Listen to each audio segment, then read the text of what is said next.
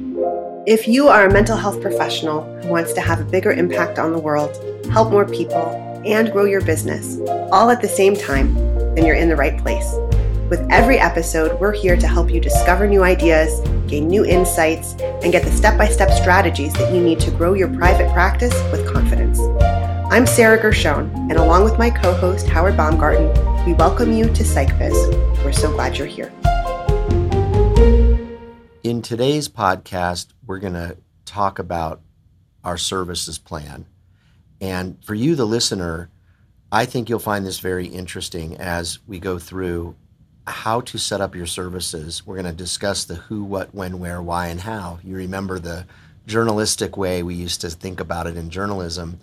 I adopted that in my curriculum for graduate students, and it really was a great way for my students to connect with the idea of services. And then I'll talk a little bit, Sarah, today about how to find your niche, and then what different tiers you want to think about in terms of your niche work. And you'll see what I mean when I talk about that. How does that sound?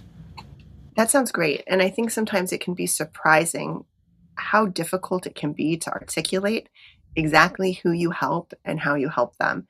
And it's so important for you to get really clear about it so that you can express it really clearly to people, so that you can attract the right clients who are the right match for what you do best and are the people who are going to benefit the most from the work that you do.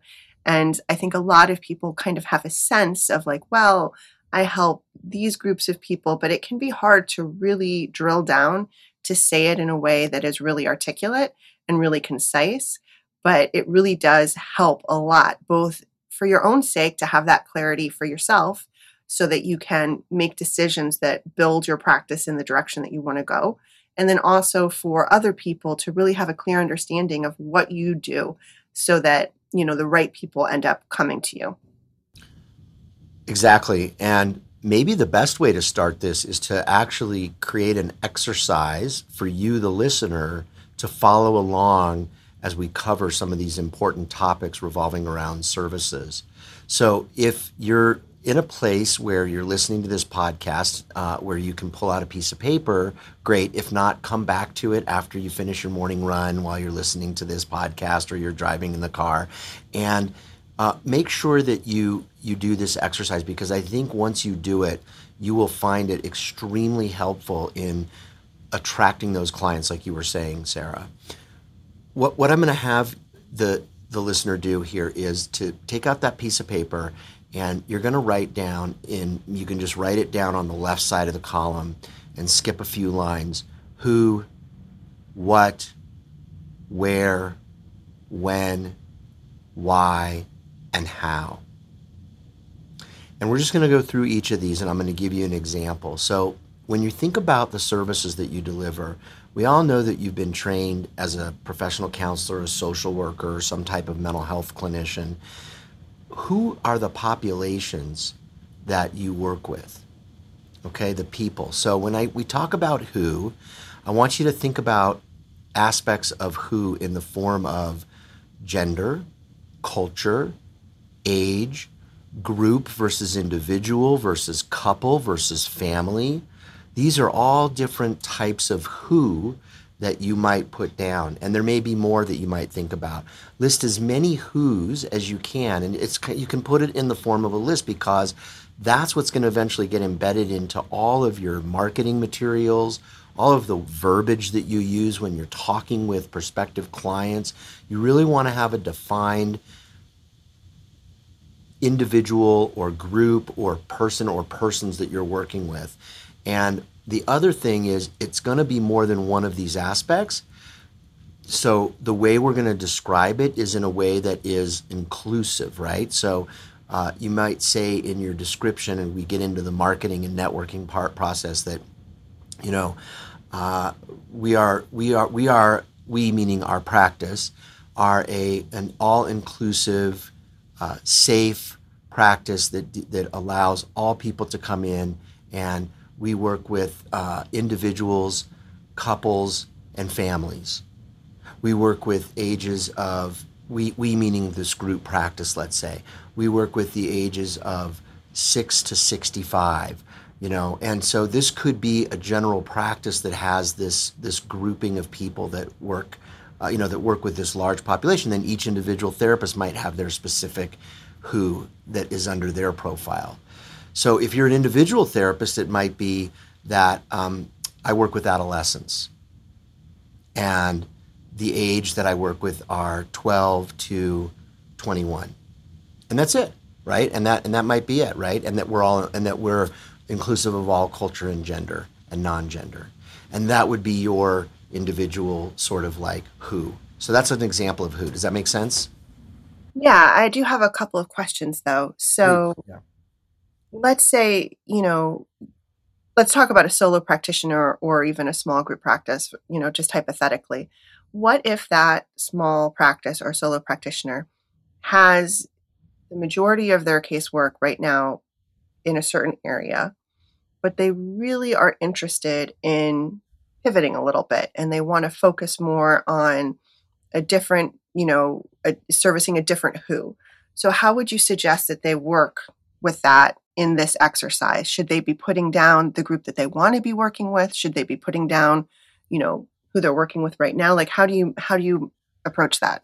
That's a wonderful question, Sarah. I would recommend that if you're working with a certain population and you like that population, keep that in your who. And then you can actually have a subsection in your, I plan to start working with this other population. And that again, remember, this is all part of your overall business plan. So when you are getting ready to transition into working with more of this other population, let's say you're going to start adding a couples therapy program for young couples or something like that, then you would put that down as a projective who, and you could even say, I'd like to be doing that in year 3 or year 4, but I'm going to get some training and whatever. And then you go back to the business plan and you say, okay, now it's time to implement this into the website.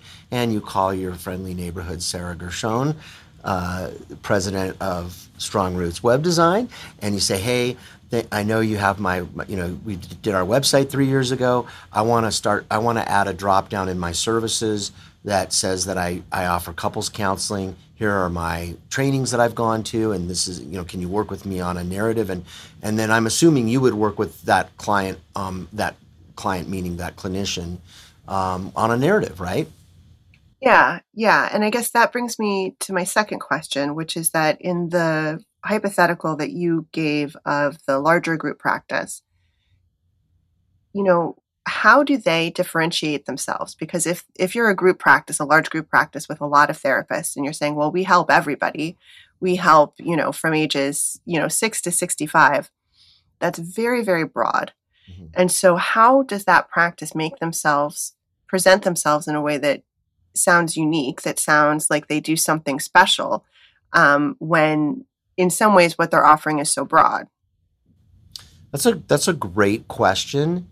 And I think it's the challenge of being in a group practice. It's the consumer of therapy is looking for something specific, and why would they go to a group practice if they're offering a broad range, right? And the reason for that is that the interdisciplinary or multidisciplinary integrative group practice offers something that an individual practice can't. It's kind of a both and so meaning that they can actually offer both. We offer a wide variety of services that you and your family might need, because one family member might be a younger one might be an older one. A lot of families like continuity of care. We talk a lot about continuity of care. So the things that I would highlight in a group practice, again, this kind of fits with what we're talking about, would be we offer continuity of care. We offer medication evaluation and counseling. We offer counseling for child and ADHD, as well as adult ADHD, because we specialize in, let's say, ADHD.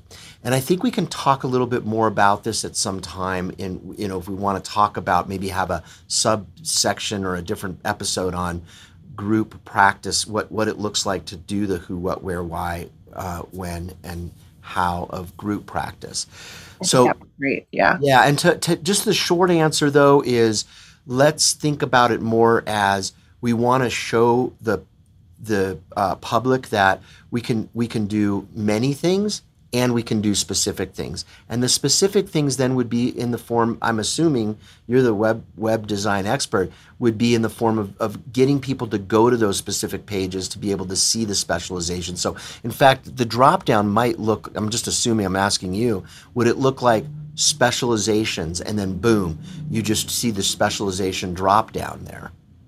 Yeah, that would definitely be a good way to do it. Right.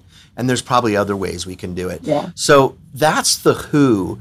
Who are we working with, right? The what is what are we working on? What kinds of issues? This is where you list the mental health disorders that you treat, the other things that fall outside of the DSM, okay, the Diagnostic Statistical Manual, things like self-improvement, career coaching or career counseling, or other types of what's, right? And we're going to get into the what a little bit more specific. I can do it now if you want, or we can come back after we do all this. What do you think we should do? I think maybe let's keep going and then Yeah. we can go more in depth in the future. Yeah, we'll come back about what if we have time, and if not, we'll do an even separate episode. But the what is really what do I treat? What disorders from the DSM do I treat? What kinds of life problems do I treat? So that would be a good way to break it, that subsection into two on that. That sounds really good. And then you would obviously put that in the website, I presume, right? That's an important thing to have. Yeah, absolutely. Absolutely. Okay. The next one is really simple. Where do I do my treatment, right? And it's really important when you write down where, if you're just ramping up, where do I want to do my treatment, right? If you're just figuring out where to office, what's the optimal location for me to be in? So we really put a lot of thought into that. We wanted to be centralized where we could get people in the local Denver metro area to come from the north and the south. The way Denver is set up is really on a north-south grid type thing, but you can go much farther north and south than you can east or west. And we still wanted to be able to capture some of that east-west population as well. That includes some of the foothills folks that live just into the mountains a little bit. And so we're very centralized. And even in a situation where we're moving towards some of our work being virtual, it's amazing how many people still want to come in and have that face-to-face connection. So there's a lot of factors in terms of where, and where can also mean virtually. What virtual platforms am I going to use? Those are all in your where now. Yeah, and I do want to talk about the virtual thing for a minute because I keep having calls with people who are in the midst of transitioning from being in person to being fully virtual. And that is such an exciting transition in many ways because it means you can work with such a broad range of people and, hypothetically have the potential to work with people in different states and work with people in multiple states. And then it comes with its own set of challenges because when you are trying to service people in such dispersed geographic locations, then the challenge is how do you connect with all of those people because people are very used to, looking for therapists and counselors based on their geographic location. So now let's say you're offering services and you can work virtually with people in 4 different states. That's great, but how do we get them to know about you? How do we get them to feel like they have a connection with you, even though you're not geographically close to them?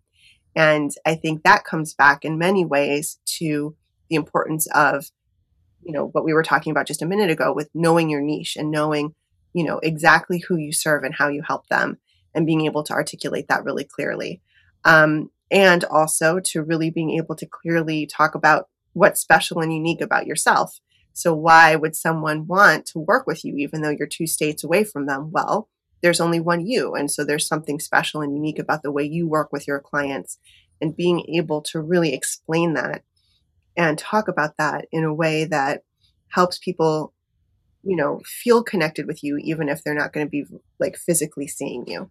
Absolutely. So let me first say that one thing that is super important here, and I think this needs to be on, particularly when you're putting yourself out there in public on a website, is that you are only, if you're peddling virtual services, that you are peddling it only in states in which you are licensed.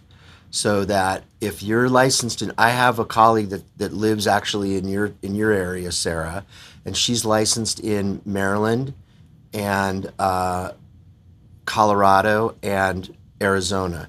So she can provide virtual services in those three states only. I am only licensed in Colorado. I can only provide virtual services in Colorado, unless there are some unique circumstances in the fact that COVID brought about some lifting and easing of those restrictions. So it's really important that you, the clinician, know your rights as a clinician and the laws of practicing so you don't get yourself into trouble. And that you state that on your website. I provide virtual services in Colorado only, or in California only, or in California and Washington, or wherever you're licensed. As we heard a little while ago, earlier in the season from Lisa Becky, her group practice is set up in such a way that she carries licenses in all of the states that she works. And so she's got this ability to hire folks in other states. And so depending on your business model, the where is really going to be driven by the legalities of the states, what platforms you're providing services on. And so definitely want to check with a legal expert around those kinds of things before you start thinking about going outside the state that you normally would be treating. Now, I can treat anybody in Colorado, and I have treated people virtually in Colorado that I've never met in person. And it's been really an amazing experience. Yeah, and I think this is an area that is going to be really exciting for us to watch and continue to discuss, because I think that it's changing so quickly. I think that COVID has been the real kind of impetus for a lot of change. And legally, I think things are going to evolve, and there's, I think, going to be different rules emerging, and different places trying out different things, because among other things, there's a real shortage right now of mental health support for people. And, with all of the stresses that COVID created, people are, on waiting lists to Yep. get a turn to have, the mental health support that they need. And I think that people are really looking at legally, how can they make it possible for people to get access to the services that they need? So, it's something that's fluid. It's something that's evolving. It's something that you as a practitioner want to be extraordinarily cautious about, because of course you want to protect yourself and make sure that you're doing everything in the way that is legally sanctioned. But I mean, it's definitely something that we're going to see, I think, a ton of really exciting and innovative ways of approaching things, over the next, couple of years. I think there's going to be a lot of change. Well, one change that's already happened, and this is really great news for seniors, especially those that might be immune compromised and can't get out, or immobilized or whatever, but Medicare has now, this upcoming year, I believe, will now allow for payment to clinicians that are providing virtual therapy.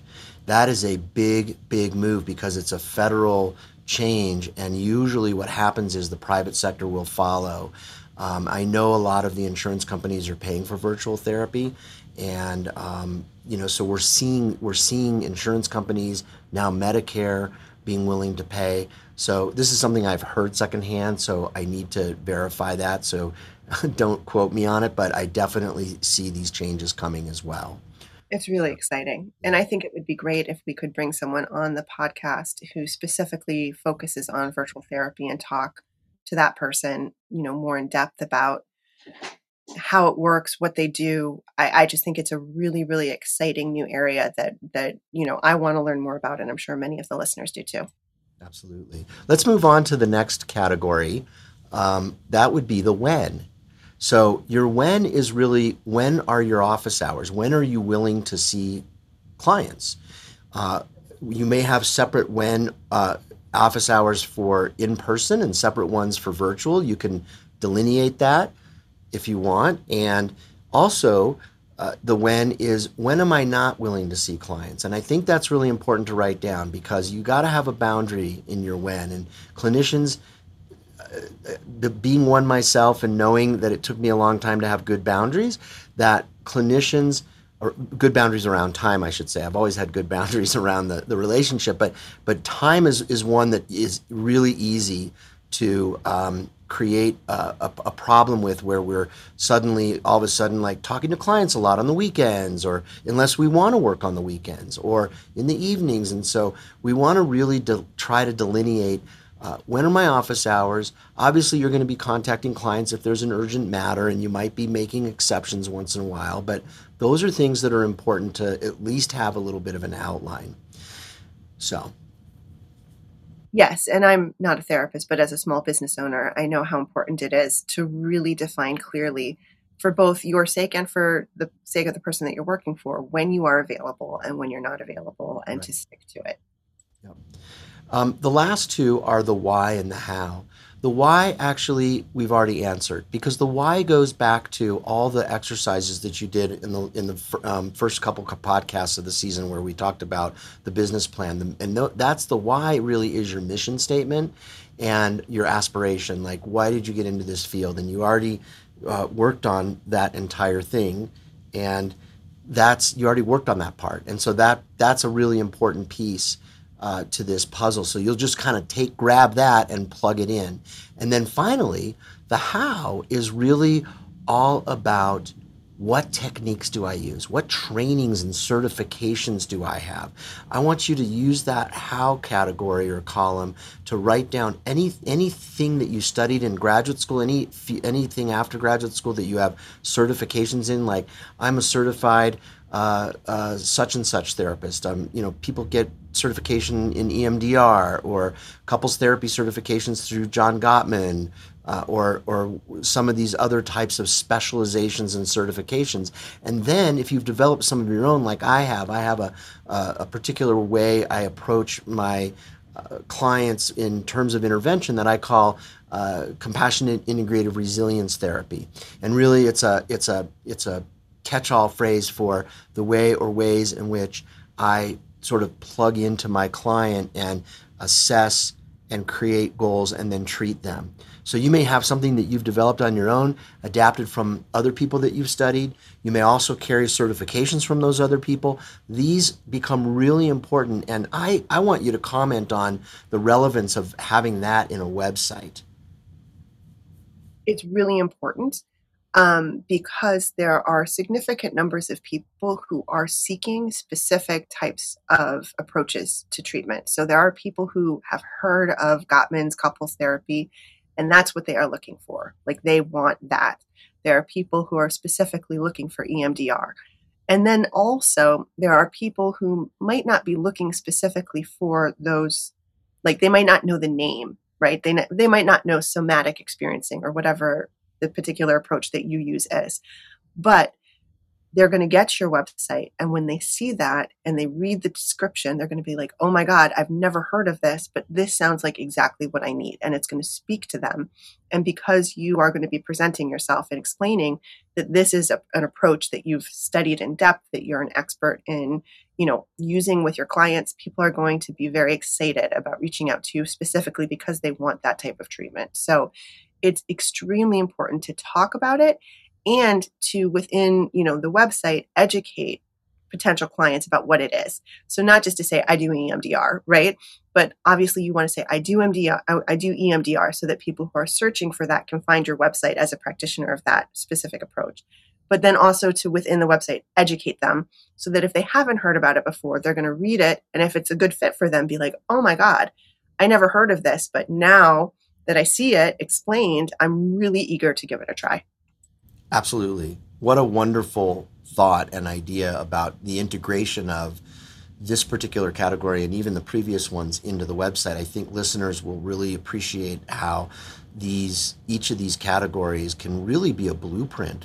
I don't know if you would recommend this, but this might be a really nice exercise to do either before or during the phase in which they are getting to know you, in terms of because this is a lot of what goes into a website, right? Yeah, absolutely. So much of it is about being able to really specify and be really clear, both with yourself and with clients, about what you do and how you help them, and being able to put that information out into the world in a way that's accessible and, attractive, in a way that, makes people feel comfortable with it. And I just want the listeners to know one more thing, and that is that this is beneficial for your presence, right? For putting yourself out there. It's also beneficial for you, the practitioner, because it shows you that you're aligned with what you want to be doing, and having that down on paper and it being a living document as part of your business plan, it will change over time. And I just think it solidifies who you are as a practitioner if you look at all of these 6 areas. So to review, those 6 areas are who you're treating, what issues you're treating, okay, both in the DSM and outside the DSM, where you're treating, virtually, what platform, as well as locations, physical locations, when you're doing it, office hours, what are your boundaries around that, why, that's your mission statement, and how, what techniques do you use that make you unique. All of those matter. This is a great exercise for you to do, and I think what we're going to do, Sarah, since we're running out of time for today, is we're going to do part 2 of this, where we do a little bit of a deep dive into the what, the niche work. How do we find our niche? And I'd like to talk about that next time with you if you'd like to do that. I think that's so vital. And yeah, we should definitely spend a whole episode kind of really, really drilling down into that issue. Cool. And I'm going to offer you, the listener, one more thing. If you want to email me at howard@howardbaumgarten.com, your 5 W's and 1 H, your who, what, when, where, why, how, and just ask me for feedback, I'd be more than happy to turn it around to you and just share some feedback with you about what yours are. And if you have a question around it or whatever, I will do that at no charge, of course. We'd just love to connect with you, the listener, around this. And please provide feedback, as always, and write us a review about this episode. We hope you found today's episode thought-provoking and helpful.